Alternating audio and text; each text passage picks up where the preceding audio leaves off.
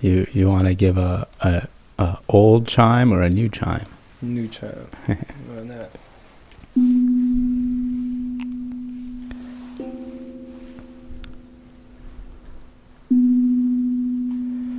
Oh, I see.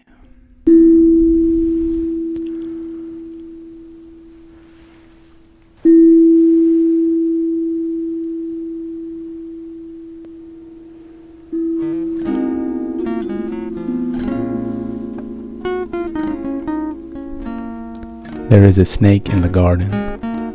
The garden is my heart.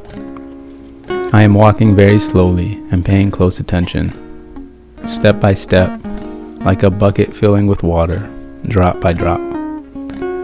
Each snap, twig, and rustled leaf break the peace within. Now, welcome back for another episode of Moonlight Transmission, Sunrise Transformation. Last month we started this exploration of ancestors, which explored the concepts of ancestry, our relationship to the land and geography, and to the past itself, which we're gonna dive into more. And we also discussed the relationship to our thoughts, which become our actions, and this idea of ancestral thinking. So we're going to explore today ancestors through a more of a historical lens and a much more personal lens. To study our ancestry is a pathway to our heart, an access way into the deep recesses within. By learning about our ancestors, learning of their names and the places on earth where they walked and lived, we can deepen our own self-knowledge. By understanding our ancestors, we unite the past and the present, gaining strength from those who walked before us, and resolving karma in our family and ancestral lines. To deepen our awareness, we can explore family genealogy stories, which connect us directly to the land, the first peoples, the history and the world we inhabit today. And we'll also today begin a ongoing discussion, exploration, history of the United States, of the Americas, really before British colonial times. It's November, it's National Native American Month, and we want to take the time to understand part of the history that we have not been taught here in this country and in many places throughout this hemisphere. And this is a history of the first peoples of this land that first and foremost is one of survival, of resistance, of the continuation of culture. And we look forward to sharing this episode with you all. Thank you for listening, and we hope you enjoy. Here's another episode of Moonlight Transmission, Sunrise Transformation.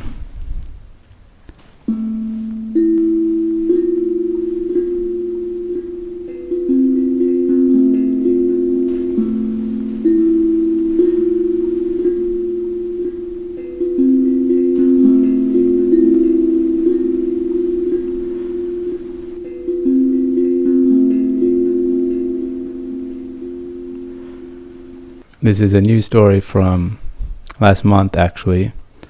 On October 6, 2022, the California Ocean Protection Council voted to provide $3.6 million to support the Tribal Marine Stewards Network. This is a collaboration of 5 coastal tribes and the state government of California. This is a first in the nation program, again, backed with state money. And these tribes will be reclaiming their right to manage coastal land. This includes monitoring salmon, the redwood forests around Santa Cruz Mountains, testing for toxins in shellfish, and relying on traditional practices both for the protection of the more than 200 miles of coastland, and also education of future generations. And Megan Roach from the council says, this is a partnership is monumental. It's focused on tribal sovereignty. So how do we build a network where it provides for collaboration, but again, it allows each tribe to do it in the way they see fit and respects each tribe's sovereignty? And I think this is very important. I'll take a moment to recognize, acknowledge the land on which we're on here in Maryland, the Piscataway people. The Piscataway people signed their treaty with the state of Maryland in 1666. And like many of the treaties signed by the early settlers with the people who lived on this land and still live on this land, they were guaranteed for eternity rights to fishing, to the water, like this. And that treaty signed with Maryland is still recognized by the District of Columbia. So the local tribes here along parts of the Potomac and Anacostia have fishing rights based on the precedent of the treaty signed in the 17th century. And it's not in our notes here, but I also want to mention that currently the Supreme Court is hearing a case. I believe it's called Texas versus Brackeen. The Brackeens are a couple. They are a couple living in Texas that have been fostering a Native American child. And without getting too far deep into it, it's definitely something anyone can look up at the current docket of the Supreme Court. And they are deciding if the Indian Child Welfare Act is basically constitutional or if it discriminates based on race. And in brief, the Indian Child Welfare Act was put in place as law to protect Native culture.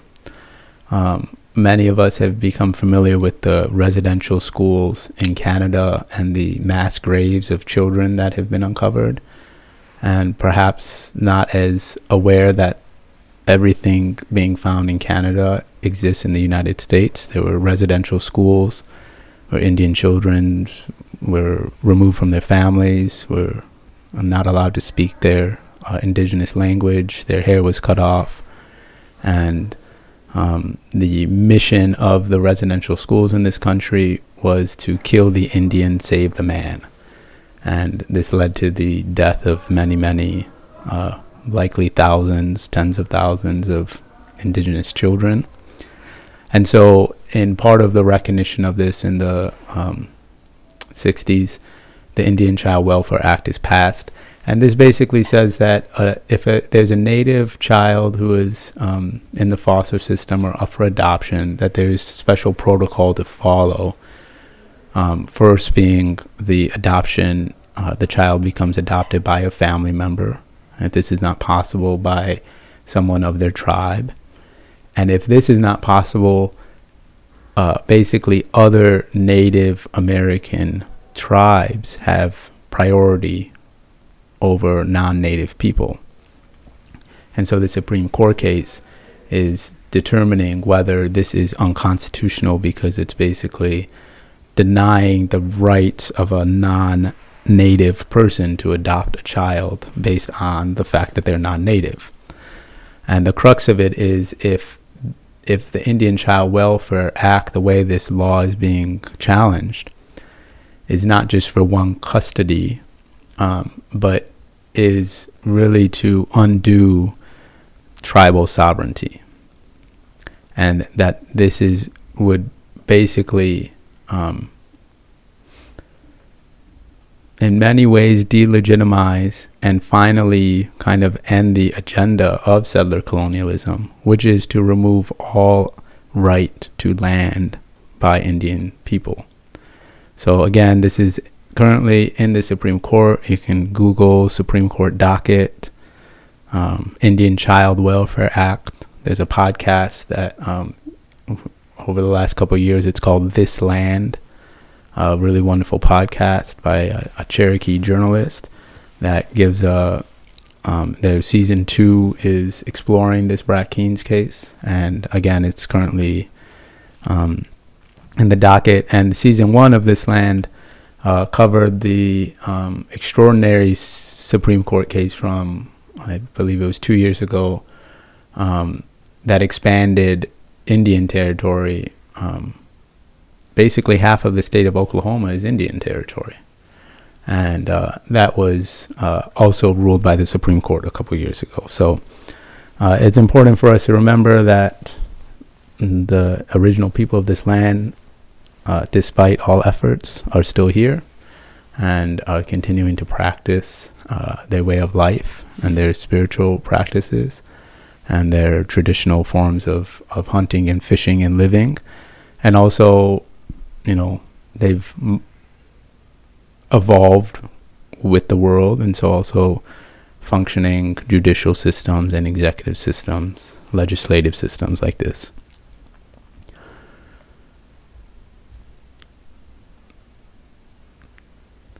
And we want to honor our ancestor who just passed, a historian named Stoughton Lind, who passed away 2 years ago. He worked with historian Howard Zinn. Many people are aware of Howard Zinn, who kind of created this field of study of populist history. And Lind wrote many books. One's called Doing History from the Bottom Up. And he has 3 key perspectives to guide people in their study of history. And before we share those 3 key perspectives, we have a question from Kenny about the malleability of history. So we'll explore that a little bit and take a little expansive breath and then come back to these 3 key perspectives to guide our thinking about history, and we'll be able to move into more of the meat of our discussion today. Life is an ever-rolling wheel, and every day is the right one. He who recites poem at his death adds frost to snow. Life is like a cloud of mist emerging from mountain cave, and death a floating moon in its celestial course. If you think too much about the meaning, they may have you bound forever like an ass to a stake. When it comes, just so. When it goes, just so. Both coming and going occur each day. The words I am speaking now, just so. 30 years and more I worked to nullify myself. Now I leap the leap of death. The ground churns up, the sky spins round. The sources tell us that on the day of Musho Josho's death, he summoned the other monks, arranged for his burial service, said his last words, and died sitting upright. Just so. Or thus, Nyozi is a cry used by the Zen master to direct his pupils' attention to things as they are, or to indicate that the student sees clearly.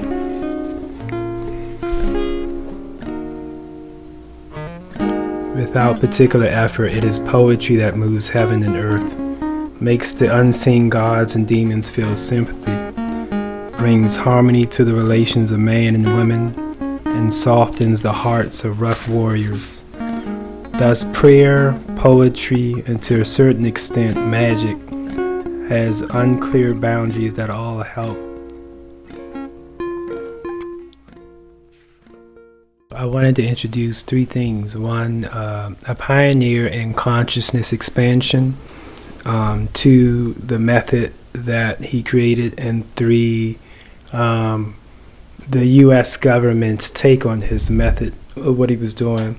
And I want to introduce these 3 things because based off episode 1 of Ancestors, I had the question I was posing to Sean and myself was, what would one say to a person who doesn't see the malleability of history, meaning the malleability of time itself, based on the proposition that there is no past, there is no future, there's just now and consciousness perspective of it. So I thought to introduce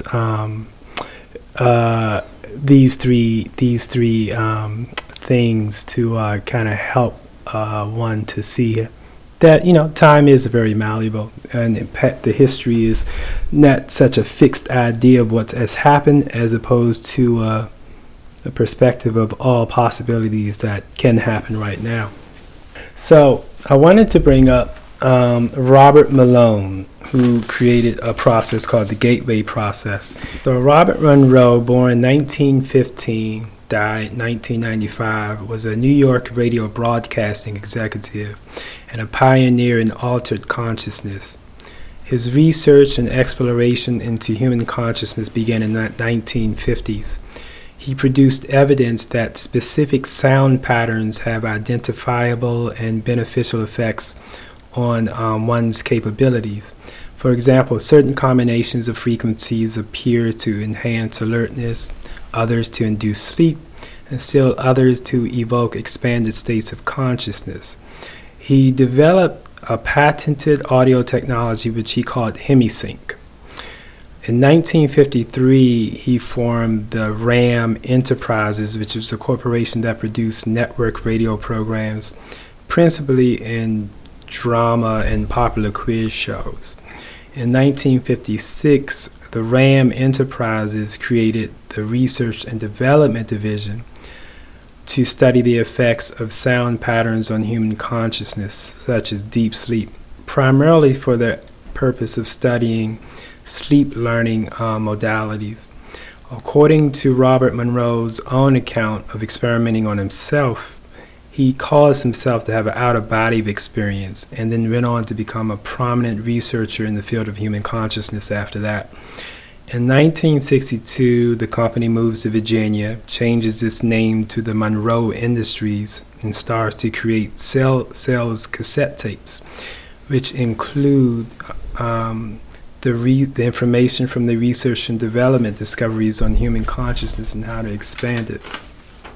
Later on, the Research and Development Division of RAM Enterprises was divested as an independent non-profit organization called the Monroe Institute, which focused specifically on the audio process of expanding consciousness with the HemiSync process he developed.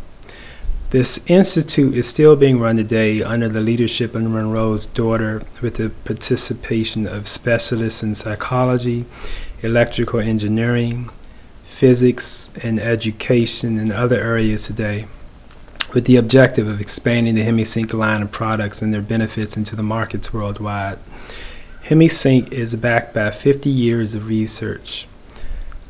Now, and Robert Monroe has written a number of books and tons of audio CDs with the HemiSync format, basically to program yourself during sleep. So that's Robert Monroe, the creator of HemiSync. What HemiSync is, or the gateway process is also termed as, this is the way it works. Basically, he uses sound, alternating frequencies of hertz frequencies in each ear, where the mind tries to, or the brain tries to basically find the difference between the hertz that are going into each ear and focuses on that. And once the brain focuses on this difference, both hemispheres of the brain rise in amplitude and energy and become a little bit more in sync with each other, where the human is at their most developed in terms of alertness, awareness, taking in information. So he used this basically to program oneself during sleep with things you want to do in life. But like I say, he discovered out-of-body experiences were capable of it. Now, what a third thing I want to bring into effect into this conversation is the CIA's interest into Robert Monroe's hemisync or gateway process. So in 1981, the CIA, Central Intelligence Agency, unclassifies a report that is based on Robert Monroe's discovery. And the report is written by a military personnel at Fort Meade in Maryland, describing whether Robert Monroe's gateway process is in fact works as a mind-expanding modality that can be used. And in this 30-page report, not only is it confirmed by the CIA's own analysis and perspective that it's a mind-expanding consciousness modality that can be used, but it also confirms that one, out-of-body experiences can be had. Two, it starts to explain why the gateway process works, and the explanation why it works is interesting because it basically tears down any notion of a physical world outside of our eyes. It basically starts with the premise that matter and energy, just like Einstein has stated, are one and the same thing. There is nothing physical outside your eyes or out anywhere. Everything is based off just oscillating currents of energy waves. And with that in effect, it basically starts to explain how physicality of things is just basically a hologram, and that the gateway process, just like Kundalini meditation, transcendental meditation, Zen meditation it mentions, and also biofeedback, both work. And then this is just in terminology of brain, conversation on how the brain works. It both works to basically bypass your left analytical side of your brain to go straight to your right side of your brain, which creates reality, and to basically massage and instruct what reality you want to create. So throughout the whole analysis of the gateway process in the CIA document, they're basically admitting that what all your spiritual doctrines in the past have always said. This is a dreamlike reality. There is no past, there is no future. And that's also stated in the CIA's analysis that maybe I can read something here from that. This is near the end of the document in the section of belief system considerations. It says the classic description of the universal hologram is to be found in a Hindu sutra which says, "In the heaven of Indra there is said to be a network of pearls so arranged that if you look at one, you see all the others reflected in it." And the author says, "I have cited this quotation because it shows that the concept of the universe, which at least some physicists are now coming to accept, is identical in its essential aspects with the one known to the learned elite in selected civilizations and cultures of high attainment in the ancient world. The concept of the cosmic egg, for example, is well known to scholars familiar with the ancient writings of the Eastern religions."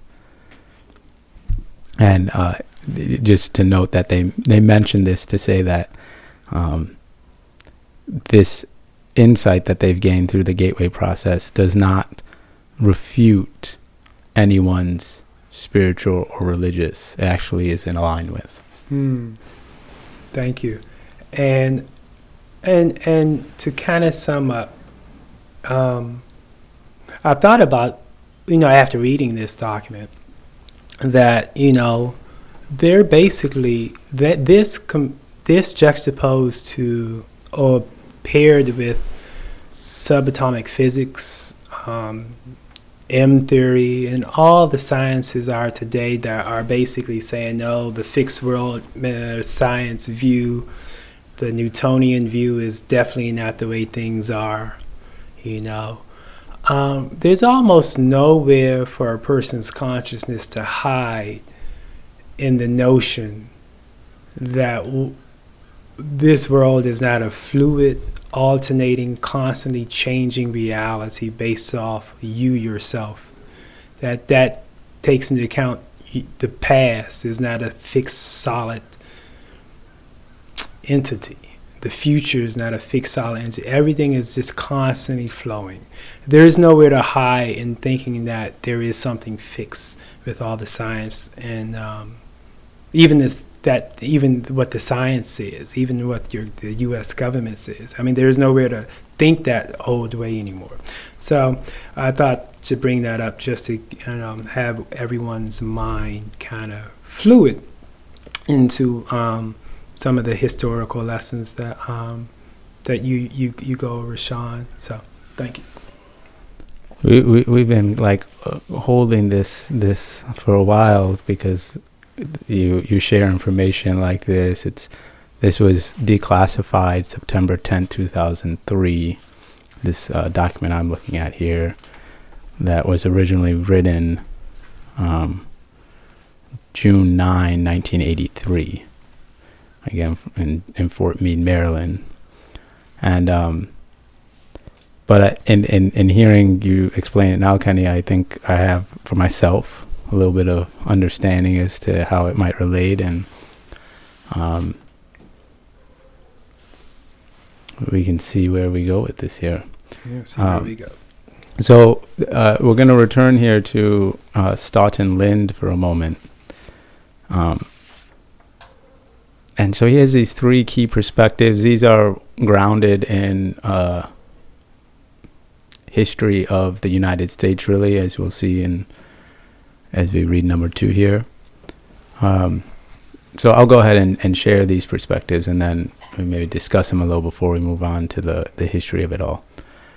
So perspective 1, history from below, which is the kind of term that Professor Lynd uses.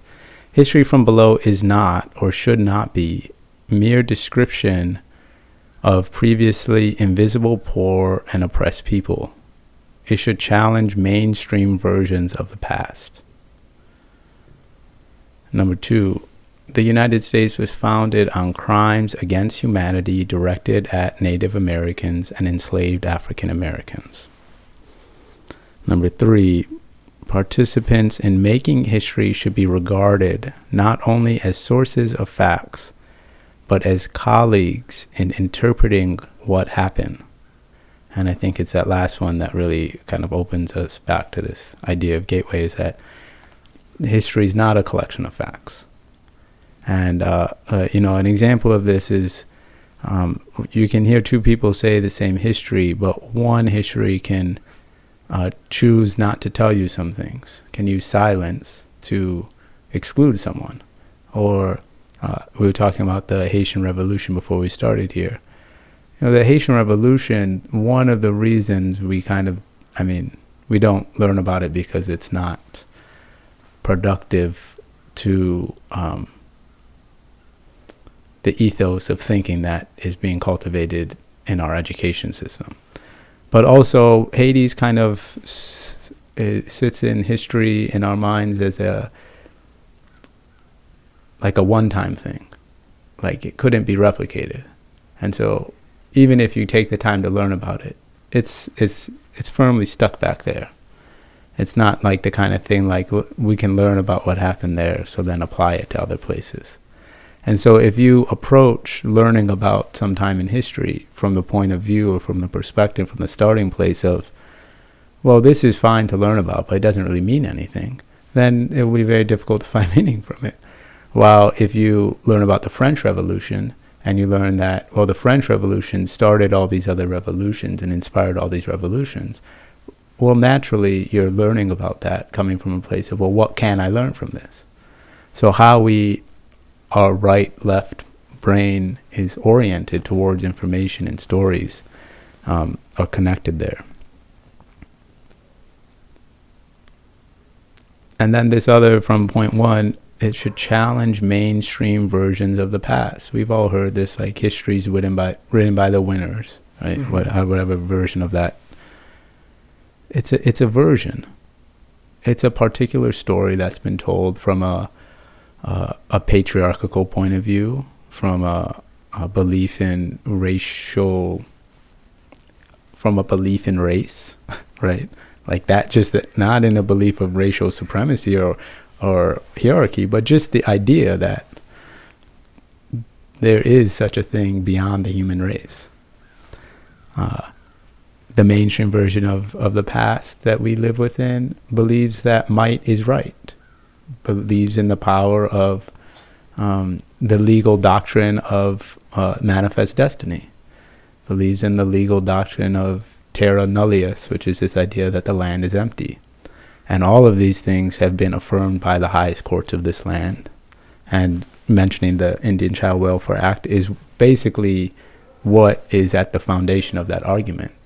Do Native people have any rights to continue to live the way that they wish to? And so these are the mainstream versions of the past. And if we don't open ourselves to, with some like curiosity, some imagination, some ability to go into history until you're actually in something more like mythology, then it will be very difficult for us to kind of reconceptualize the world in which we live and like, why has all of this happened, right?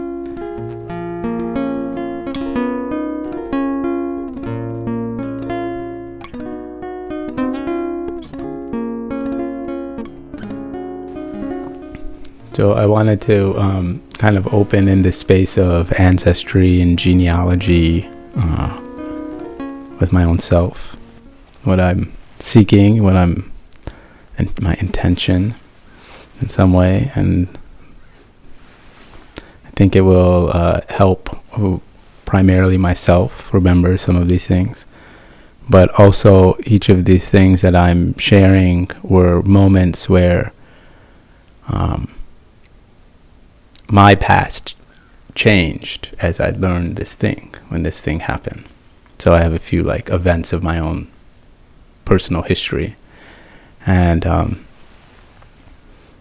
it's really been this like as long as my life's been, this kind of reality of not being born where my ancestors were born, and being born far from my ancestral land has been like a pretty like I've been constantly in an awareness of that from a young age, probably from the age of the first time I went to India, which was I was about 4 years old.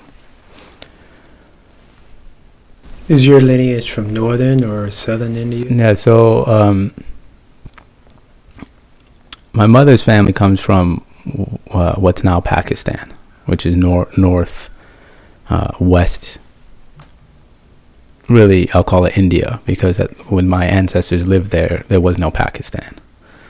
And they came to what's now India when India partition took place, so 1947. That's when my mother's family moved from what's now Pakistan to New Delhi, where my mother mainly grew up, but they traveled a bit.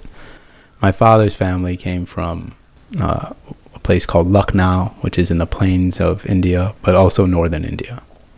And I think maybe I'll go through a little bit of this and then share this aspect of my father's ancestry, because a lot changed for me when I learned about this in terms of this kind of malleability of history and identity. My name's Sean Madan Edwin. I spell Sean like an Irish person, S-E-A-N. And the story is my father liked the name John, but he didn't like that Johns would get the nickname Jack.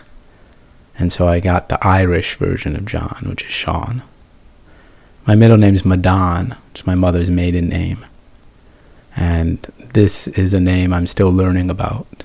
I'm learning what its meaning is, but I understand it to have be related to some line of Brahmins, and that means there's some difficulty in that history, given what the Brahmins have done in terms of creating hierarchy and racial caste, all of this stuff. And my last name's Edwin, which is an English name. I believe it means good friend of the Lord. And this is how a full-blooded Indian born in America has an Irish name, an Indian middle name, and English last name. Now, from a person who doesn't know Indian history, from what I understand, the Brahmins are near the top. You could say the Brahmins put themselves on top. And, they believe that they are the head. If humanity is a body representing the divine, that they are the head. And so they participate in the rites and the ceremonies and the rituals and the prayers that basically keep the world going. And this is a very brief kind of version of that. But at some point in time, what existed as a kind of egalitarian caste became a hierarchical caste, and the Brahmins put themselves on top and continue to remain in that place, really through a kind of white supremacy that they have, their own conception of Aryan race, pure blood, a lot of the same language that was codified here in this land around the justification for racial separation, about the need to create boundaries over sexual activity between peoples and races and who can do what to, like this all existed for a long time in India. And again, the Brahmins found themselves on top. I also grew up in a household, my father was Christian, and my mother, she always put it, was a non-practicing Hindu. She said, God's my religion. She would come to church with us. She didn't take communion. And this was definitely a part of my reality. As I grew up in this household, we went to church every Sunday, holidays, etc. When I went to India, we would go to the church my father went to. It's the oldest church in New Delhi, St. James Church. But, there was always this recognition within our family house that of acceptance, because of course our mother is coming from it from a different perspective. But probably the most kind of defining reality of my life growing up was my battle with asthma and allergies. I was 18 months old when I had my first asthma attack. I was riding on a lawnmower with my dad and all the grass clippings, etc. And I was probably about 6 or so. My older brother, we were like roasting chestnuts like Christmas time. And he was like, just put your head back and close your eyes and eat it, because I didn't want to eat these things. We didn't know I was allergic, right? And so he's like, hey, stop, get over it. He's my older brother, So I did it. I got sick. I think I threw up that time. And then in middle school, I got allergy tested. And then I got allergy shots. I took allergy shots for like 6 years. Every week I had to go get shots. And then when I went to college, for college and just after college, for I think 5 straight years, I ended up eating something that I had to go to the hospital because I would go into anaphylactic shock. And strange experiences, like one time I ate pizza and it was a Thai pizza. They put a peanut sauce on it.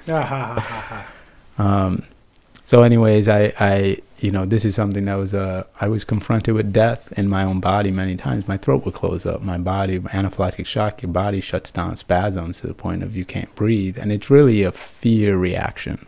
It's a psychological phenomenon, which I realized as I got older. And also what I learned about my asthma and allergies as I healed them through, learning about myself, learning about things that I hadn't examined within myself. Psychological, emotional events you went through in the past or something. Yes, but also karmic, right? So things that had been passed to me. It was a question I always had. Like, I was allergic to things that if I was born in India, I would have been eating from being a baby. Like I couldn't eat lentils and legumes and things like this. So it was a peanut nut allergy, but it had like a lot of things that I couldn't connect to that. And then also my older brother, younger brother, they didn't have any asthma allergies. It's like, well, I always from a young age knew it's like there's something like I'm not understanding, and it really can't understand from the Western paradigm. It's going back to the gateway process. There's something. Yeah. And what I came to learn about asthma, allergies, asthma in particular, is I think of it like a black film over your heart, like over your lungs and heart, and it's like this smog. And in kind of emotional language, it's about unexpressed grief and sadness. And so when I talk about karmic understanding of that, I don't just mean like, okay, my parents lived far from home. They left their home, right? So there were things that happened as a result of that, about not being with their family, brothers, sisters, parents, as they passed, as they had milestones in their life. We would visit, but they weren't with their family in a daily kind of routine. And so there's some sadness that maybe came from this. But also there's a huge sadness and grief in, I believe, all Indian people and all Pakistani people, which has to do with the partition of India. And so this... Is the partition of India the separation of Pakistan? Yes. So when the British left India, they carved up India. Actually, they carved up India, into East and West Pakistan. What's now Bangladesh was East Pakistan. They became Bangladesh in 1971 after a war. The Kingdom of Kashmir, which is still the most heavily militarized zone in the world, was created at that time. But there were also... Why is that? Because there were also about 600 other independent states carved up. Because India at the time was a bunch of like chieftains. And so there was no singular identity of India. And so Kashmir is the most mineral-rich area in the world. It's incredibly crucial as a kind of military strategic location. And the people of Kashmir do not identify as Indian or as Pakistani. They identify as Kashmiri. And so they want to be their own country. And all this separation, all this trauma, all this division of people who formerly lived as neighbors with one another, who formerly Hindus and Muslims would live together next to each other. All of this ended when the British left because they politicized religion. So this all lives in us, in Indian people and myself. So when I talk about unexpressed grief and sadness, I understand that this division of religion in our world is part of my work, because I lived in a house where it didn't matter that my mom wasn't a Christian. My dad didn't try to get my mother to convert. That doesn't exist in the concept so this is kind of the tolerance of all faiths that is part of the teachings. So then the other kind of true experience I want to share is one of the people I've talked about, Thich Nhat Hanh, dear Thai, who passed away this past January, made his continuation, his transition. I had a chance to attend a 5-day, mainly silent meditation retreat in Estes Park in Colorado. And this was in 2009, thereabout. There were about 900 people there. It wasn't like an intimate affair. He had many monastics there, but very beautiful, profound experience for myself. And we would have these Dharma circles where he would give Dharma talks, and then you'd go into different groups, same group for all 5 days, and people just share about their practice or about Thai's teachings. And one day, the last day, the monastic, I mainly listened. I was really practicing silence there. And I didn't share much in those circles. But we had the same monk who was there every time. And she said, the last day, she said, one thing we do is we give Dharma names to anyone who would like. So it's something, we'll go in a circle, and if you would like to be given a Dharma name, you just ask, and then that will be kind of shared. And so I asked for this. And the language that was given to me to describe myself as my Dharma name was Peacemaker of the Heart. And I didn't like this so much. Why didn't you like it? Was it well, you know, too what? Too generic? That's not really distinct. No, it's more like, it's like I know I'm not that. It's like an expectation that landed in that moment. Okay. And it hit close to home because my father and my paternal line suffers from heart failure. My father had a heart attack when he was 52. So the fact that something was said about the heart really was like, I really felt it in that moment. And then so that was an experience I had where this kind of, I really believe this conversation we're having now started in those experiences there in Colorado. And before this experience with Thich Nhat Hanh, I had been to India a number of times with family and actually had been there on my own when I was in college. But when I was 29, so 2012, I went to India for 5 months. And I had a one-way ticket, took a sabbatical from work, which I didn't really return to, and spent about 6 weeks with family in the north of India, and then got on many trains and buses and ended up traveling all the way to the southern point of India, eventually returned north, went to the Himalayan mountains. About half of the trip in total I spent on my own, essentially backpacking around India, and half of the trip with various families, some who I had never met, my dad's cousin, and I went to two of the pilgrimage sites of the Buddha where he was and became enlightened, and where he gave his first sermon in a place called Sarnath. But when I got to the southern point of India, about halfway through my trip, I went to a place called Kanyakumari. And as I was traveling down through the southern part of India, I found myself reading the sermons and speeches and lectures of the last year of Dr. King's life. Basically from when he gave his Beyond Vietnam speech, which we shared a couple episodes ago. And I got to Kanyakumari, to this southern point, and I later found out this is the place where Swami Vivekananda arrived before he received his mission and before he came to the United States. And so I had in this place of Kanyakumari this, what I often refer to in these sharings, the transmission and transformation experience. And in a phrase, I call this the peace of spirit. And it's a historical thread, narrative, that places nonviolence in a historical context. We normally think about historical periods through moments of violence.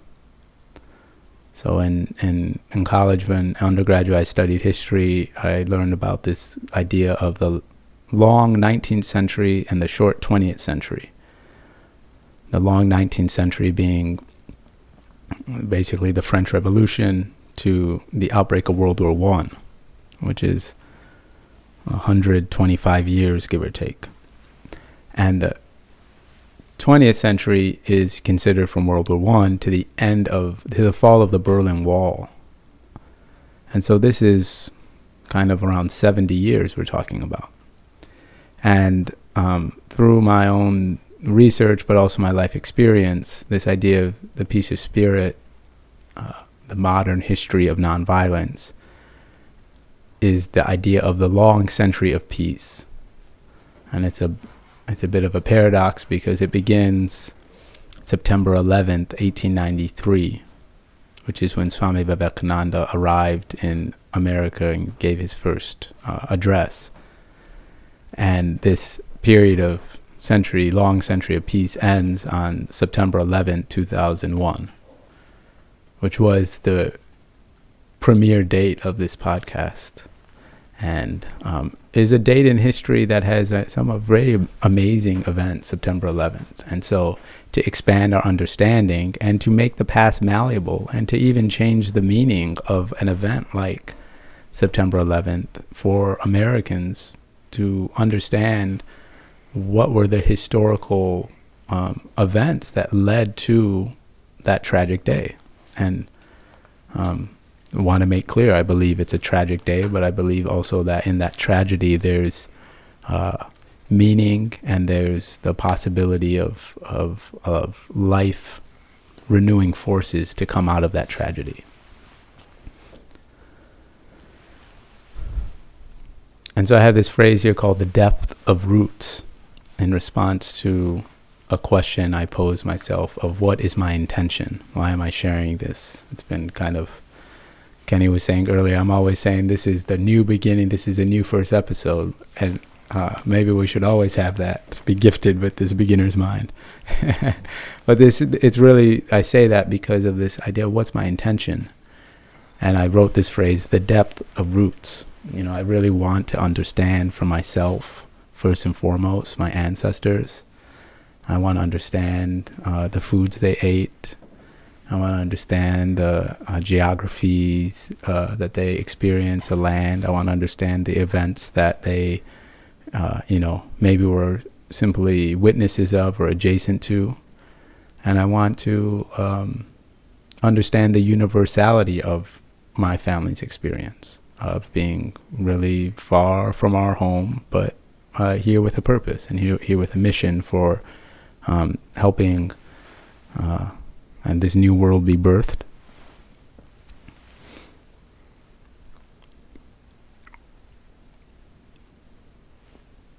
And so I do that through a number of forums, through primarily right now this podcast, but also I was lucky enough to learn music from a young age. And so music's definitely one of the ways to explore the intuitive side of things in the left hemisphere, like we were talking about. And through study of history, through study of my family. And Kenny, I think that's what I have to share there before we go into the biography that moves into history, that moves into mythology. Really quickly, in reference to the asthma history that you had brought up, since I have asthma too, I'm always curious to hear someone else's perspective and experience with their asthma and their thoughts.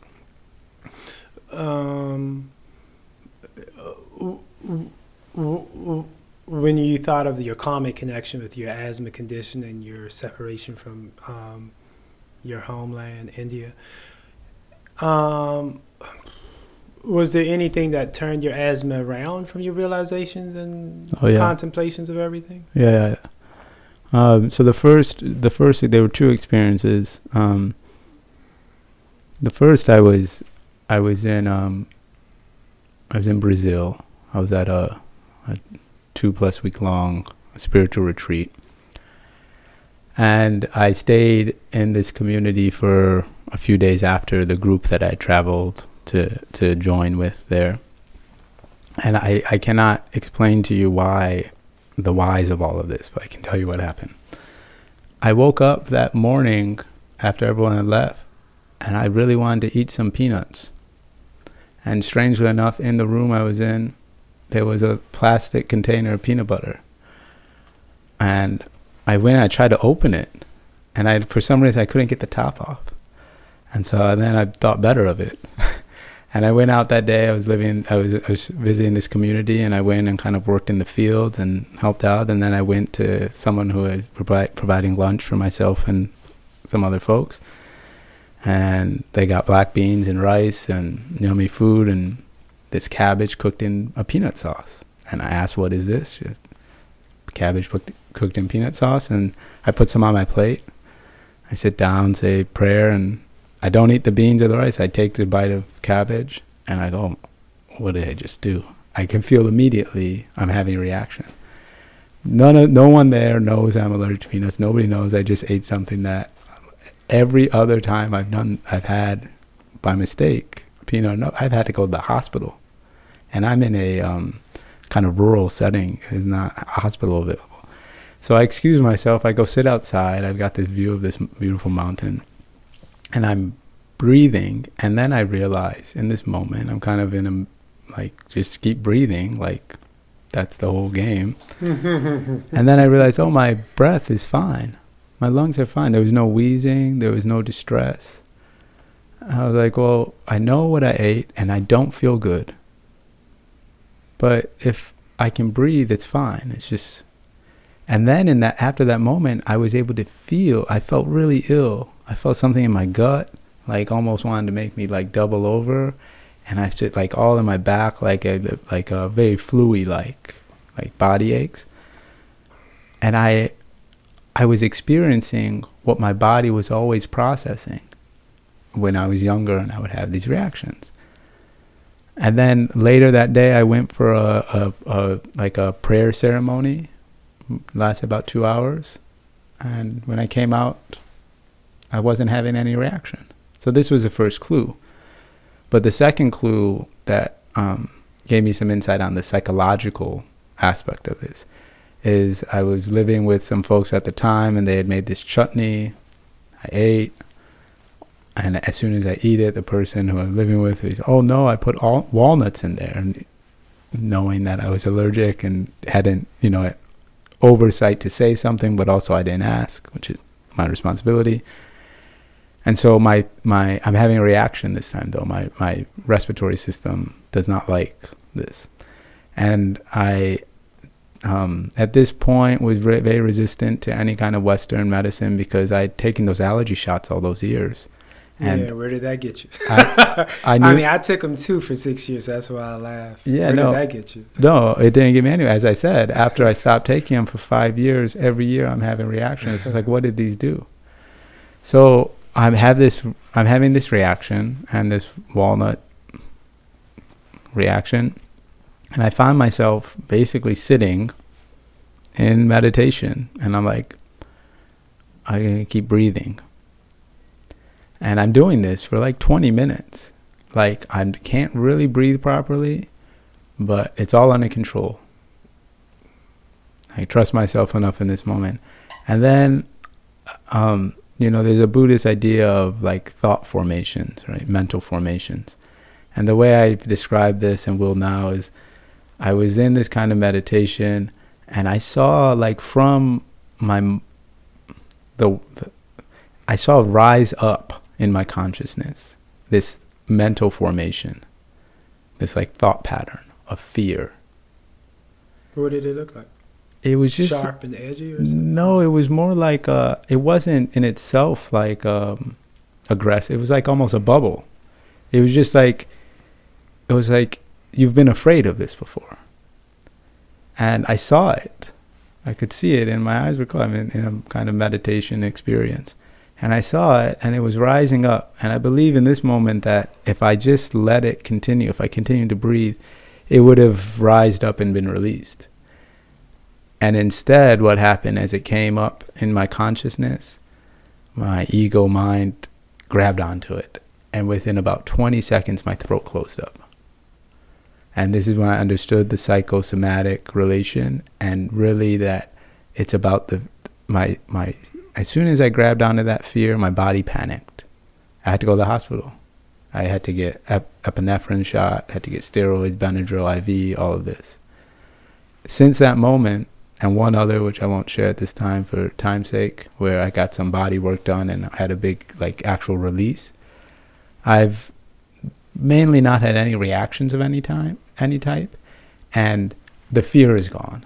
When I have eaten something that has been right, the fear's gone. I don't even think twice. I just know what I need to do to keep myself from going into that state. Yeah. And I make sure the people around me understand, like, if I tell you I ate something, I need you to stay calm. When you start panicking, that makes it harder for me to. So I want to tell you because I want you to know what's going on with me. So if I say I need this or that, I can get the help I need.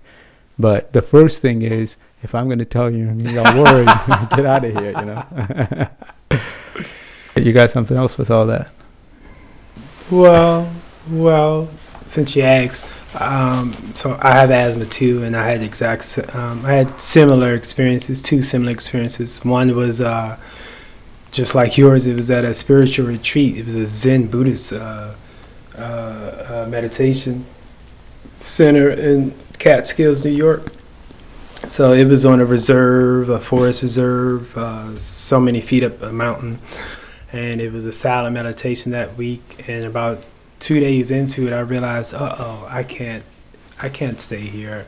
The incense in this place are choking me, and I just went into full-fledged asthma attack about day 2, the end of day 2. And I had to even stop going, participate in the meditations, that's what the whole retreat was about, meditating at 4 a.m, noon, 6, 9, 8. And I had to stop. And the thing is, since we were on a forest reserve up the mountain, I was told, well, no one here has a car. And the locals, they don't check up on us except on Wednesdays, and we just passed Wednesday.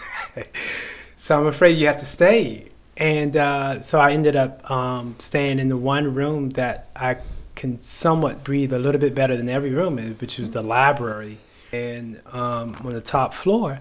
And what happened was, so I slept in there in the library, and what happened was they stopped burning the incense, but it didn't matter because they had been burning incense for like 40 years. So it was just in the walls, And I was basically, the way you said it was, I know I'm in a jam. I know I'm having an issue. I know you ate something that you don't normally should eat. And I put my lungs in a place I don't normally put my lungs in a place full of smoke.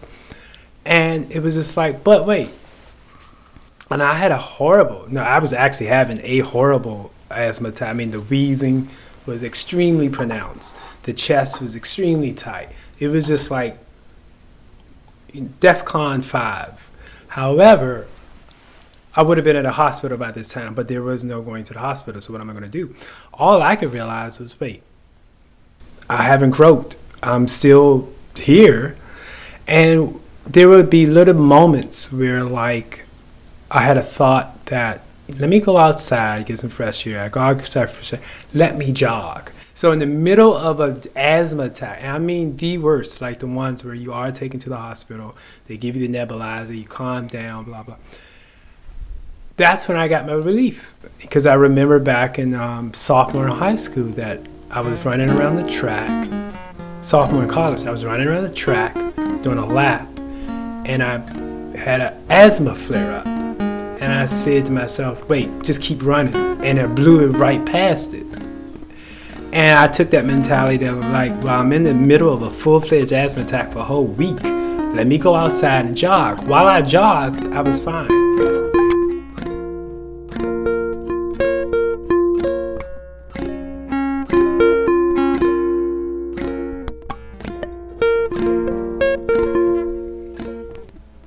Fire in the sky, feeding all life. Fire in your mind, seeking all knowledge. Fire in the earth, warming the cold ground beneath your feet. Fire in your heart will purify your soul. Fire in your body brings health to your bones. Bring fire to your life to light this dark world.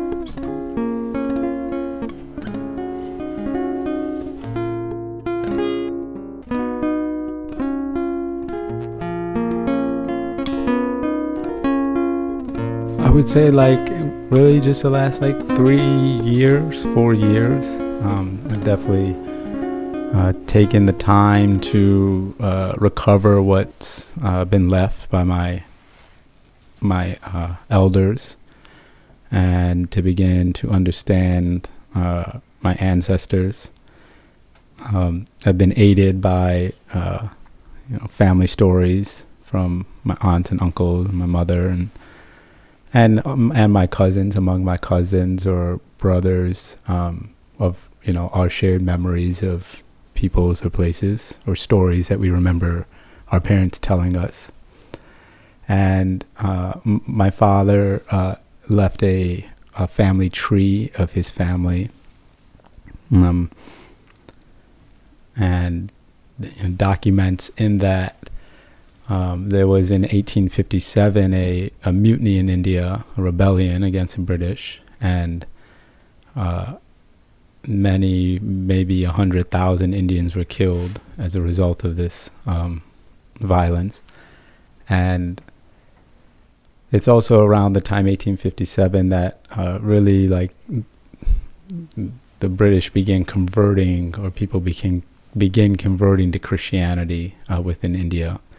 And my family entered this historical process. My father's family, my great-great-grandfather was a 7-year-old boy named Yusuf Ali, and his family was butchered in the violence near Agra, India, where the Taj Mahal is. And he was picked up by Christian missionaries from a place called St. Stephen's Church. And this was in 1857. And in 1873, in January, this now man named Yusuf Ali was married to a woman with a Hindu name. And their firstborn child was given the last name Joseph. And so a man named Yusuf Ali became the patriarch of a family of Josephs. And the firstborn male of this line's name was Emmanuel Joseph. And the fourth-born was Martha Joseph, who is my great-grandmother. And so I share this story, and this is the story I mentioned at the beginning when I was sharing my name, in that just by understanding this much of how did this Christian experience take place, I'm entering myself into history. I to understand that I had to learn about the Mutiny of India. I did not learn about that at any point in academic study. And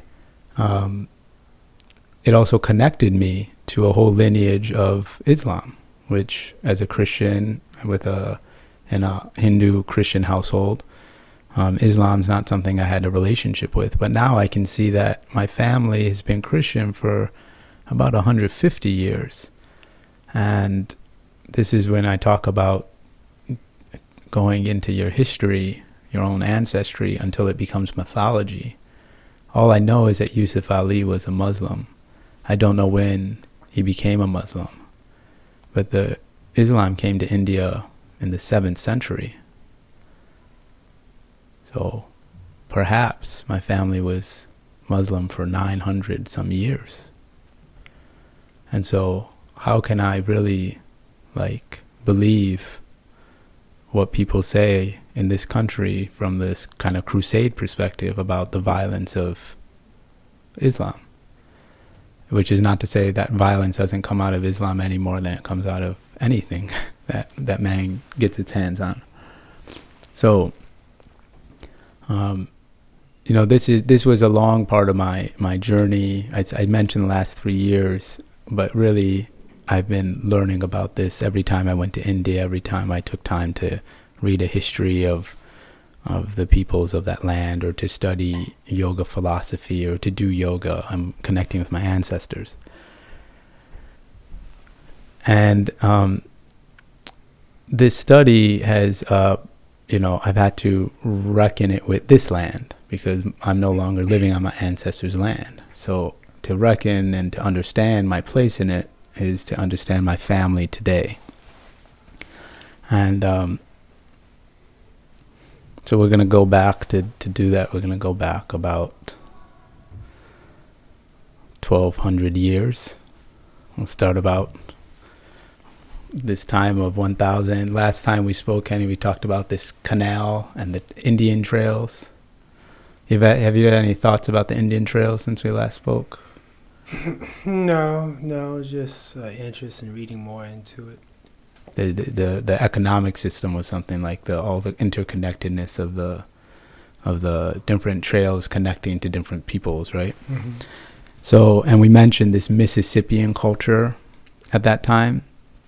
So the Mississippian culture is very important. There was the culture, it was the civilization, let's use that word, because even though it didn't take the forms of imperialist civilization, it was the organization of civil life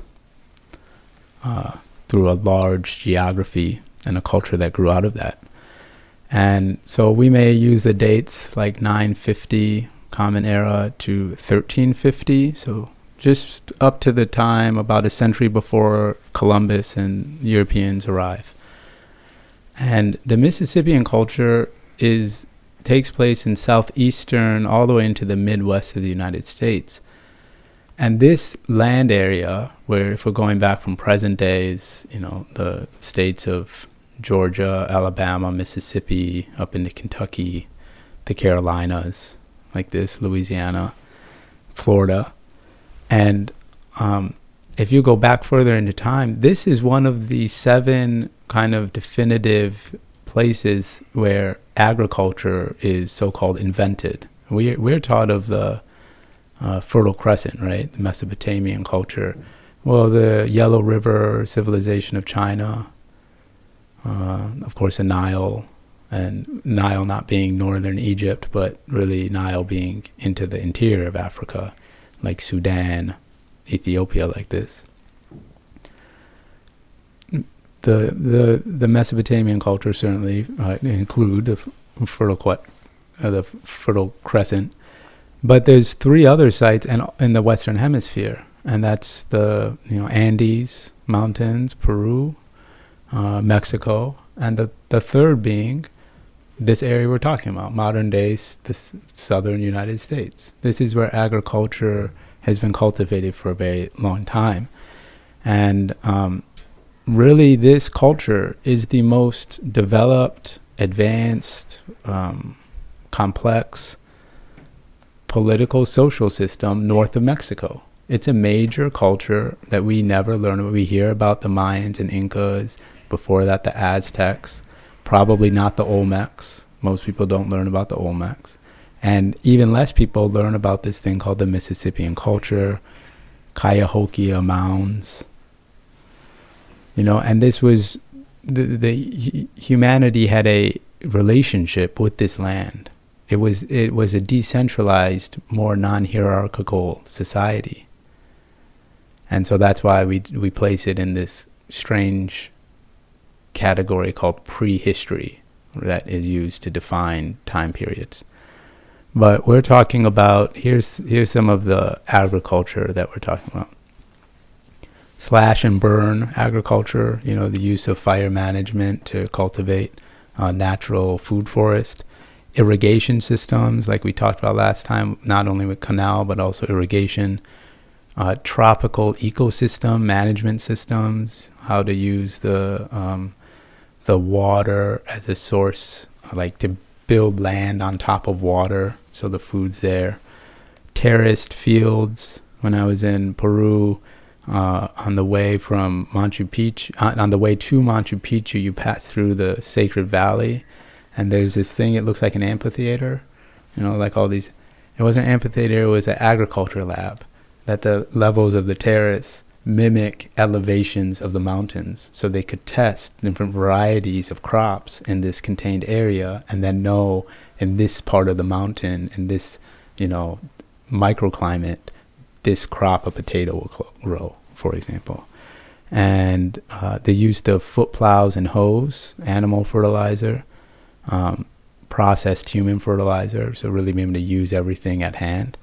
And many foods that we eat, and these are foods originated in the Americas and then taken to other parts of the world. So we might associate them with another part of the world, but if you go back, we're talking about thousands of years, they actually originate here.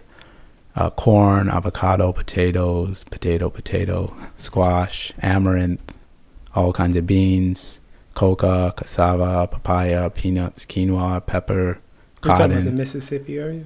The Mississippian culture is cultivating all this. Okay. Pineapple, tomato, tobacco, sunflower. So throughout the Americas also, to your question, yes, but also throughout the Americas, this vast variety of food. And then, again, we're talking about history, so we're talking about geography, and we're talking about culture as well. So without getting too far into it in this moment, we're talking about matrilineal, matriarchy, matrilocal. That the line of hereditary connection, identity is through the mother, matrilineal. That the power of the group rests in the women, the matriarchy, and matrilocal defines the kind of home base for the most basic unit of society, which is the family.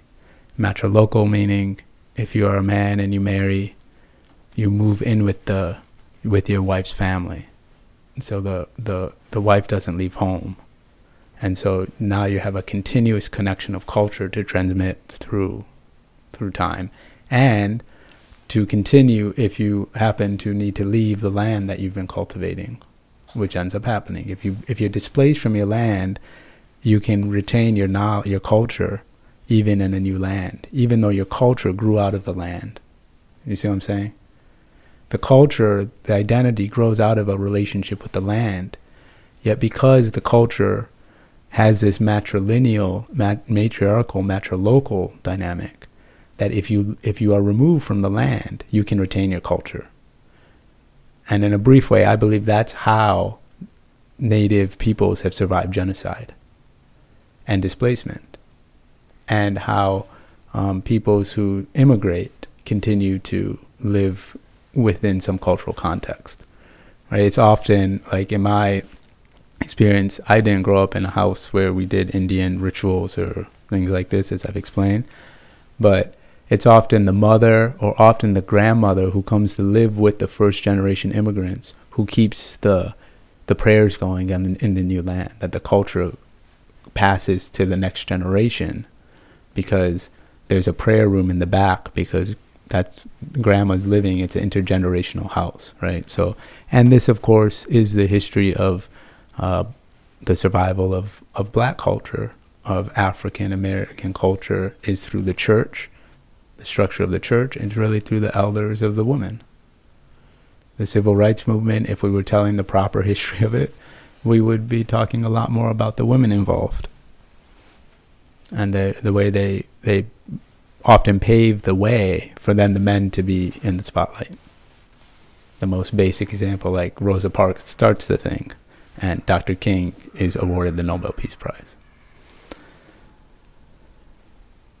Okay, so why are we talking about this? Because I thought we were going to talk about family, personal relations. So, with her permission, which I got, I shared a little bit about my wonderful wife, whose family is from Jamaica. Her grandmother, ancestor, Grandma Olga, from Jamaica, and her father's family is like connected to Detroit, Ohio, Kentucky, Alabama, like this in the kind of mapping of the Great Migration. Many people from Alabama that they went to these areas, and so she's been learning about, trying to understand, get more names. Find places, and she uncovered some information about part of her family, which connects to what we're talking about. So in brief, she found some of her ancestral names connected to the Mims Plantation. Now the Mims Plantation is in modern day Perry County, Alabama, which is so interesting. It's just like, I don't know if Montgomery, Alabama is in Perry County. It might be the neighboring, but it's right around Birmingham and Montgomery. It's Perry County, central Alabama, like this. Perry County is one of 40 counties in the United States today without broadband internet access. So I think this would be a way to say one of the poorest places and Jackson, that's in Alabama. Jackson, Mississippi, they haven't had clean water for months and months now. The city government's been distributing water. Many people don't know this. It's not something that's been covered in the news. And Perry County is where the Mims Plantation is. And so we find this name, Mims Plantation, we start doing research. And what I'm sharing right now is also part of the process for how, in the study of one's own personal history, ancestry, you can enter into history, and you can start relearning history through, the clues that you find. And often these clues are found in pictures. Often they're found in a name like this. So we find Mims Plantation, and we find that the Mims Plantation is related to the Creek Indians. And at this point, which was a few months ago, I had known about the Creek Indians. I had heard about them, but didn't really know anything. And in some ways, the Mississippian culture is like the earliest starting point for the Creek people. And the Creeks,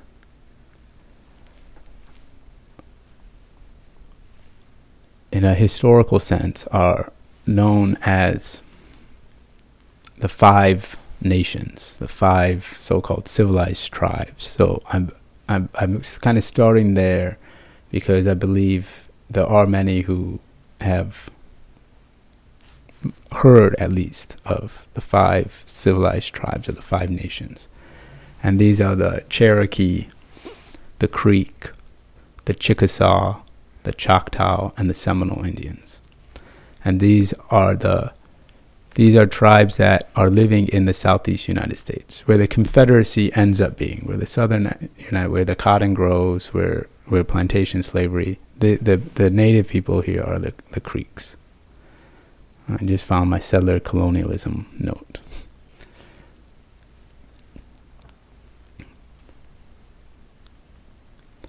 And so we talked about the Mississippian culture.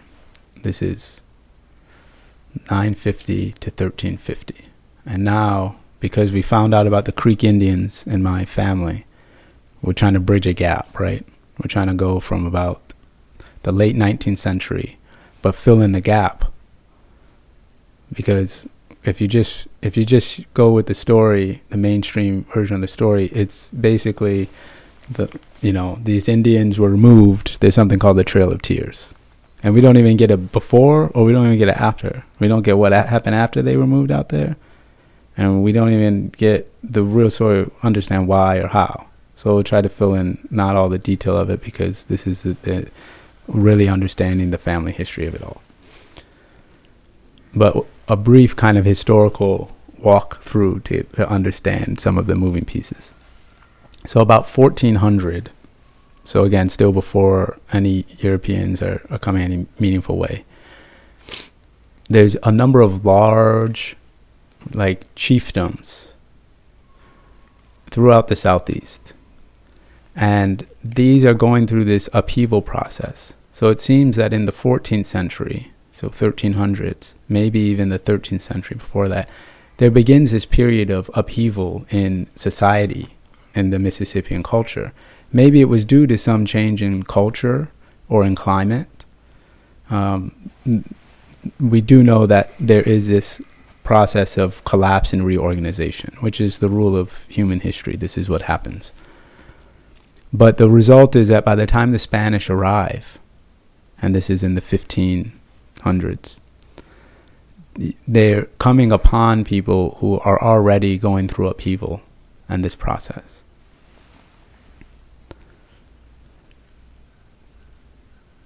And they are working, these are political alliances that break and form throughout this area.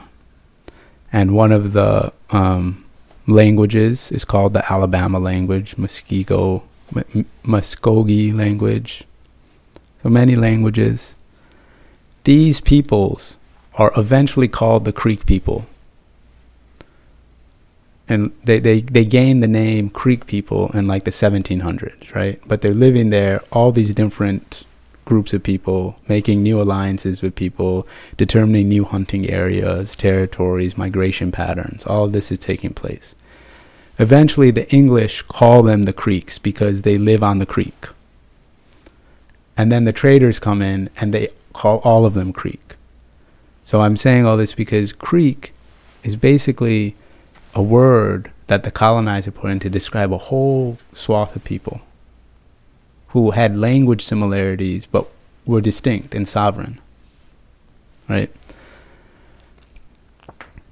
But again, these so-called Creek, soon to be called Creek Indians, this is the highest level of political organization in North America, north of Mexico.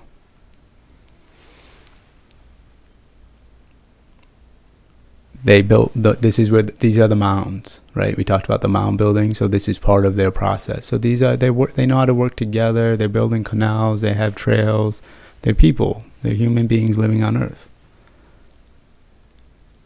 And many of what we know about these people are documented eyewitness accounts, 16th century Spanish explorers.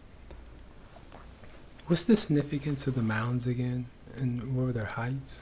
Because I'm just faintly remember people whenever they brought up, I think there's somewhat reference with like the pyramids of Egypt. Yeah, so they, some of them seem to serve the purpose of a kind of ceremonial. So the pyramid, like the ones in Giza, but with a flat top. So it's like it's like a big platform. Other times it may have been strategic, right? If you've got the height advantage, it's harder to be attacked. And otherwise, like gathering spaces. But there's many mounds that are hiding in plain sight, from what I can understand. And one of these chiefdoms, Eastern Tennessee and East Central Alabama. By the way, much of this information is from the New Georgia Encyclopedia. This is on the state website of Georgia. It's state websites, state encyclopedias, great resources because they give a lot of this history. This is from GeorgiaEncyclopedia.org. Late prehistoric, early historic chiefdoms, circa 1300 to 1850. And this is called the Coosa Chiefdom, Coosa, Eastern Tennessee to East Central Alabama. As many as 50,000 people. The chiefdom extended from along the western edge of the Appalachian Mountains for almost 400 miles. And then you have this period of upheaval, and now you have Europeans begin to arrive.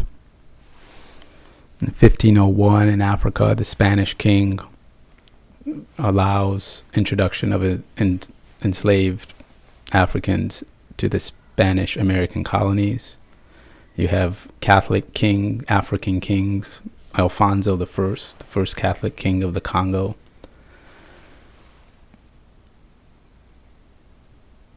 In 1518, King Charles I of Spain grants license for slavery. 1521, just 3 years after that, Santo Domingo slave revolt. As soon as it starts, it's being torn down. Maroon societies are forming.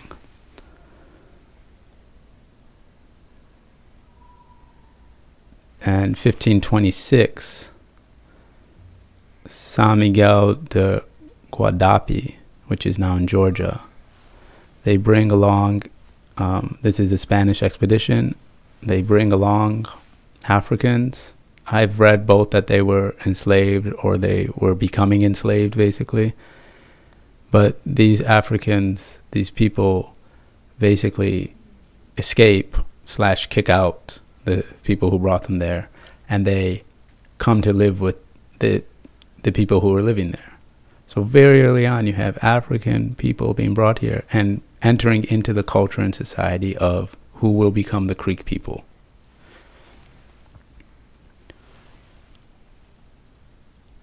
And in 1542, the Spanish crown banned the practice of indigenous slavery entirely. So what does this mean? It means there was Indian slavery from the very beginning. And we don't actually learn about this. So this is one of those points where it's like fundamental. Nobody really learns that this is 1542. They're banning the practice. So it's been in place for 50 years. The first slaves brought across the Atlantic came from on Columbus ship back to Spain, to Europe.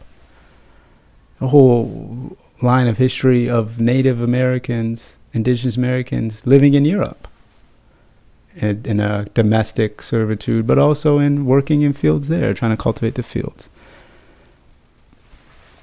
Okay, and then the last bit from this Spanish, and then we'll come back at some point to it. De Soto. He brought Africans, he's a Spanish explorer, 1565. Well, he first arrived 1530, excuse me.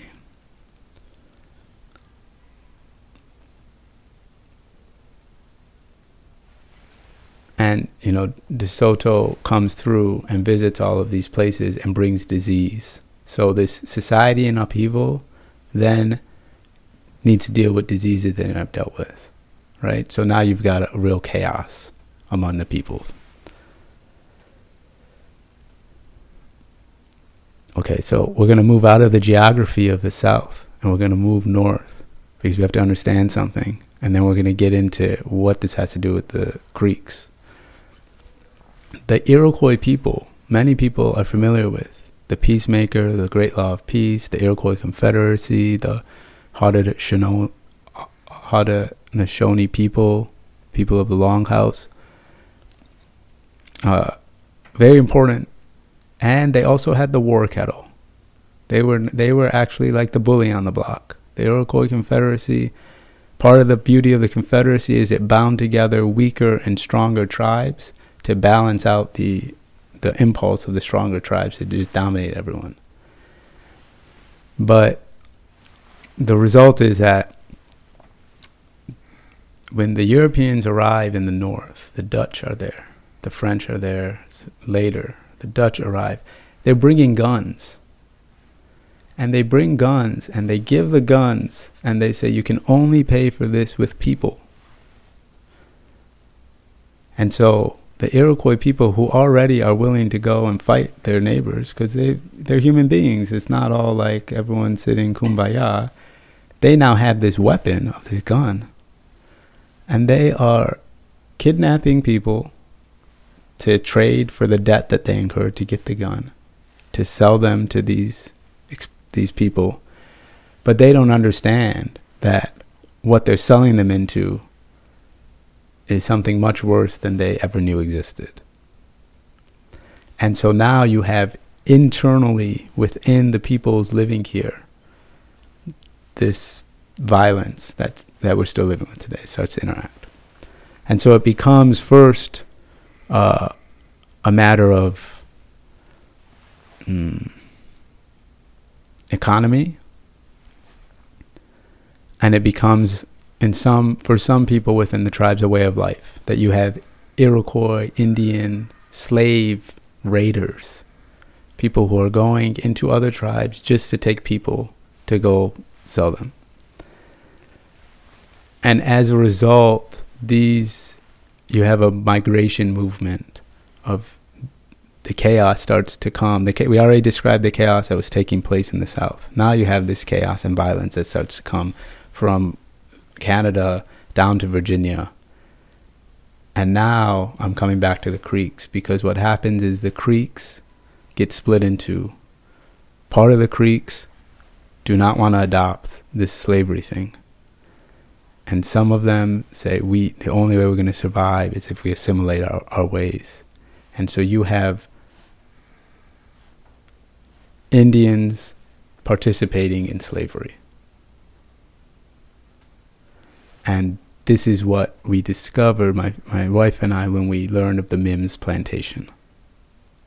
So I didn't cover the whole history because I want to come back to this point. That the Mims plantation involves the Upper Creek people and the Lower Creek people. The Upper Creek goes up to like how far up into like the Midwest area? No, we're still in like Alabama among these people. We're in this local right, maybe up into like Tennessee. And by the way, the Iroquois were up in like the Michigan upper areas of the state. More northeast. They're in like New York, Canada, like this. Okay. And the Upper Creek people do not adopt European slavery. The Lower Creeks are participating in it.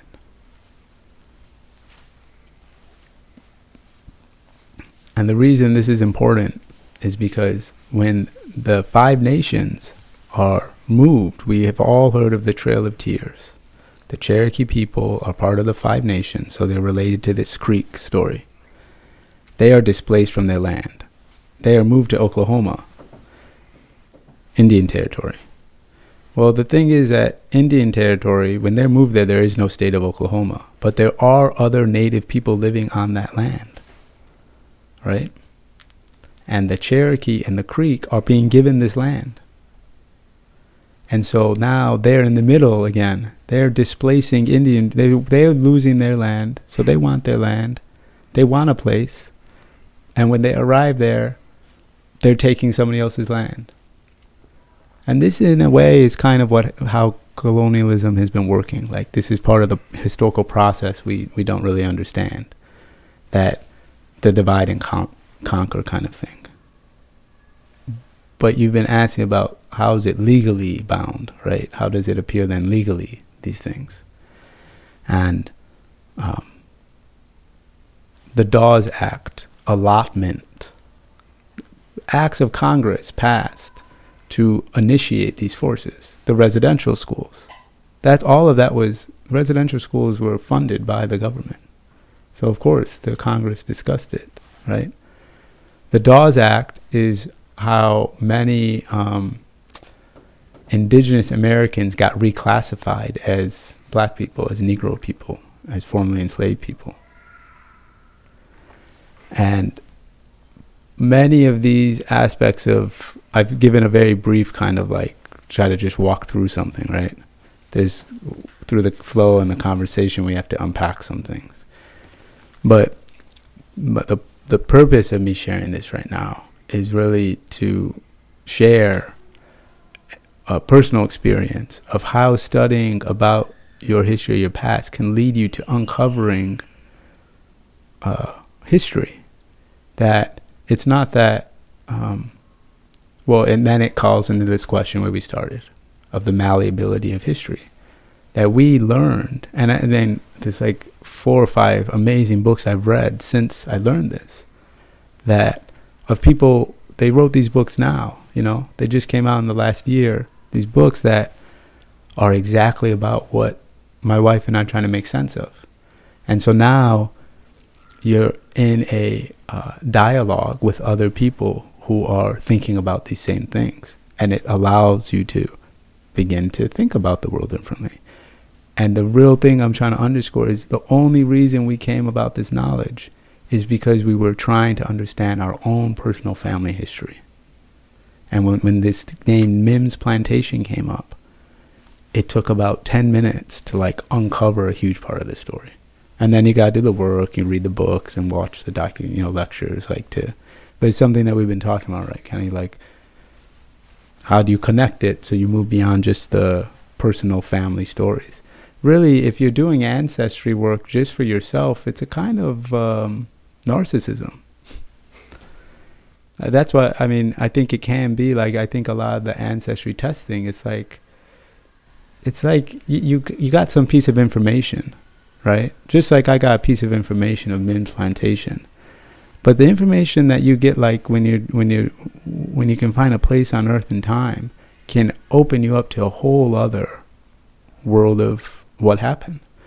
And so for my wife, one of the things that she's been able to integrate out of this is that I'm on my land, and this psychology of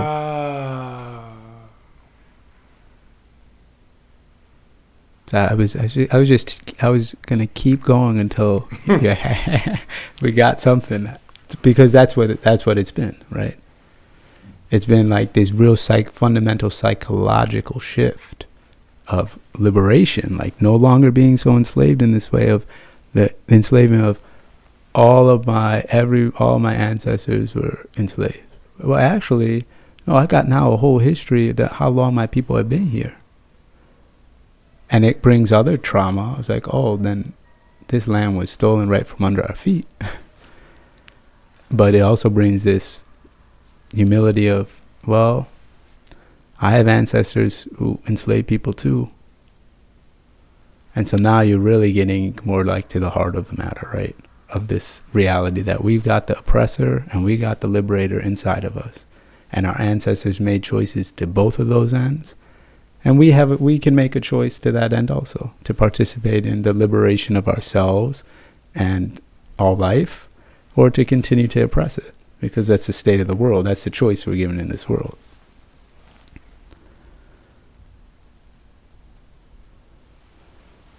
So there's more details about the aspects of how this participation in the slave trade took place.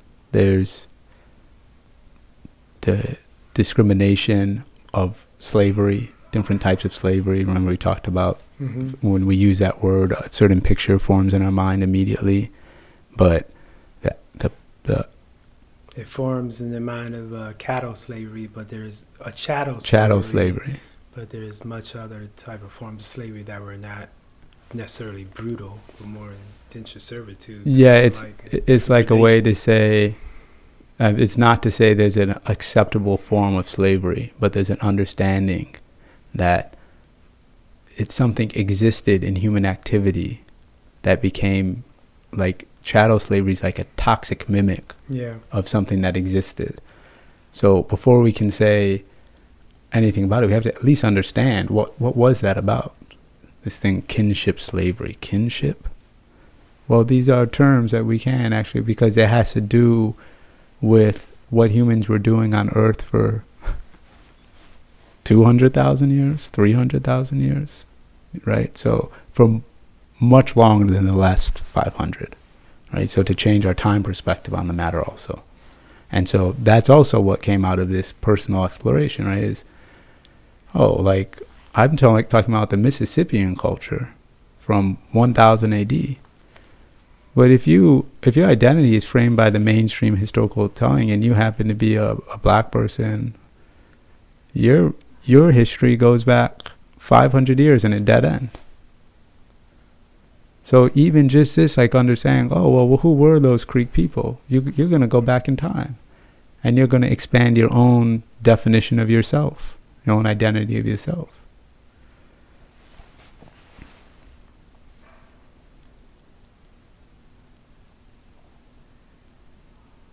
One of the tribes of Florida that's important in this whole story is called the Yamasee people, the tribe. Yamasee. Well, coincidentally, that was the name that the group I told you, an ex-girlfriend was a part of. That was the name they took upon themselves as the Yamasee Native Americans in Georgia. So the Yamasee are the Yamasee War of 1715 is against it's in Georgia, against the English. So we've jumped in history. The Spanish have kind of left the scene, and the English are beginning the process of codifying into law the practices of Spanish that the Spanish and the Portuguese create. So two big historical kind of processes. The Spanish and Portuguese arrive. They start all this stuff in many ways. The British primarily here come and they codify all of it. They put it into law throughout the Caribbean, throughout the Americas like this. And the Yamasees are fighting the English, and they're fighting the slave trade that is corrupting Indian society. They're part of this group of Indians saying, no, this is not okay. And they beat back the British enough that even though Indian slavery continues, the English begin bringing many more Africans. They're like, we're not going to deal with these. It's much harder to steal and successfully take land when the people who are living there know the seasonal patterns, know what grows, know the animal behavior. And so before the the transatlantic slave trade. You have the intra-America slave trade. For about 200 years, you have Indians from what's now New York. They keep rebelling, they keep fighting us. We're going to send them to the islands. So the Indians from New York get sent to the Caribbean. The Indians from Guatemala get sent to Louisiana. Right? The Indians they start moving them around, and they're wiping them out. And so the transatlantic slave trade follows because they need people. They wipe them out. We know, we're told this, right? We're told that we wipe them out, but then you have to reckon that with, we're talking about the Supreme Court. So nobody got wiped out. I mean, there are tribes, individual tribes, but as a people, as a culture, something remains. And I had to say those things because when we're talking about this ugly history, it's easy to forget that we need to have a consciousness of hope through the whole thing. And we have to believe that all of this happened and we're going to come out of it with still surviving. And so it's important to remember that all of this stuff that happened, it didn't work. It really didn't work. There's still languages being spoken that didn't go extinct. There's still cultural practices in place. And there are many, many people who know that their ancestors were on the wrong side of history. And we have to find a way to bring ourselves together through reconciling our own past. I can't reconcile your past, whether it was tragic or it was glorious, That's its own burden, really, to come from now we know if you come from a place of great wealth, you got a lot to reckon with. Well, if you could summarize, what was just the major themes that you just hit today? Yeah, so one of the homework assignments I have is when I was in 7th grade, my excellent teacher, Rufus, he's traveled to every country in the world. He's a retired teacher now. But he had this technique to get us... when I was in 7th grade, I could write the name of every country in the world on a map because he taught us how to do it, and he had this kind of system of teaching with it, where by the end of it, you wouldn't have a list. We would use a list to learn, but then eventually give you a map of Africa, you name, because you got a pattern. And so now I've realized, can I actually... It wasn't just like the Yamasee. There were hundreds of different tribal identities in what's now Florida and what's now Georgia. So I mentioned the Piscataway people here. So one homework assignment it's floating around for myself, maybe for you, for Georgia. I do it too, and it helped land me. So is can I do the research, do the work to get a map of Maryland, where I live now, and be able to name not just the Piscataway, because that's kind of the name, but take the time to learn 10 tribes that maybe they didn't. Maybe they ended up leaving, maybe they ended up joining another group, but we're going to talk about we're on somebody else's land. Let's take the time to actually learn it. So that's one thing that's kind of come from me. But the other is really it's really important that we,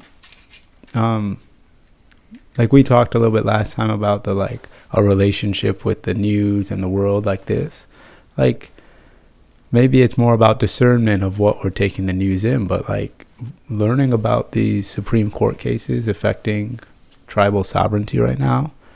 I'm really glad that I've taken the time, that one, I was exposed to it, and then I took the time to read and learn about what's going on with not only this Indian Child Welfare Act, but also, political prisoners, native, but also what's going on globally, many, many political prisoners. And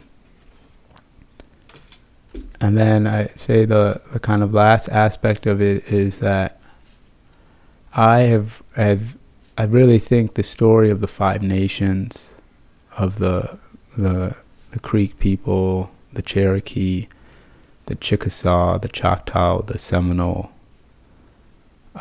I've come to, I think it's a really fundamental part of the history of this land that we need to learn.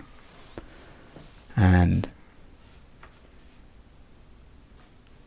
I can't really say why I feel so clear about that, but I really I do think that as I learn more about it, it's going to give some insight into how we can, how this place can survive. Because I think, given what's going on in the tensions in this country and the pulling apart of this country, it's like everyone's looking for some kind of coherence. And that's why the fear is so easy to stoke, because there's all this dissonance. And the idea, the Sankofa idea of reaching back, it's we have to reach back where we are, because we have to somehow reconcile with what happened here, not in some nebulous way, very concrete, that. And I appreciate you keep asking about the legal acts, because that's what it's really about. Those things need to change. If it's codified in law, it's codified in the law. Now, I'm not a lawyer, so I'm not a politician either, but that's where my mind's been going, actually. Is how can things be rewritten? The past is malleable, huh? Mm-hmm. When a law changes, the history of that law is different now. So I don't know how coherent that was, trying to find the words as you're asking. Well, to add to a little piece of there that's fine, everyone's looking for coherence. I'm definitely going to take up the homework assignment of, can one map Native tribes and where they would be present day? Because to me, that kind of feels like that's the one road to coherence is, don't think of one tribe, two tribes. Think of all of them you can even come across to in readings, so you can get a broader, even perspective of impact when it hits you, of how you look at the entire map that you're looking at on that you're normally used to. Just look at it in a different way. Don't look at it as particularly Alabama or whatever the names are present day. Just see what they are, the names of the past, because that's what we're standing on right now. And in a way, that's just kind of a perspective change. So you can get a perspective of what the world looked like with just different names. Don't think of Georgians and Marylanders or whatever they're called, Washingtonians. Look at the names that were there throughout the whole country. Just to see a broader perspective of a whole reality. So, I feel like that's one way to coherence, just to put all the pieces together, It kind of brings a conversation from this morning, I hadn't been thinking about this until you just said that, but it calls forth my own desire to know ancestral family language. I speak English. I don't understand Hindi or Sanskrit or any Urdu, any thousands of languages there. And it is something that, you learn a language, you have a different worldview, right? Mm-hmm. Way to look at the world. And so I guess to your point of the names of the places and people, but then of my own, I know the language that I don't know, right? And I guess being reminded that there's a lot of self-knowledge in store with that study. If I'm able to start having even small words in Hindi, to be able to pass that to my children, maybe then they'll know the whole vocabulary, right? So maybe even just being able to see that in this ancestry is not just about those who came before, but those who are already now walking with us to continue the line of it. And the language is stopped in my generation. In my parents spoke Hindi, and my brothers and I, none of us do. And so it won't pass unless I do something. Maybe I plant some seeds.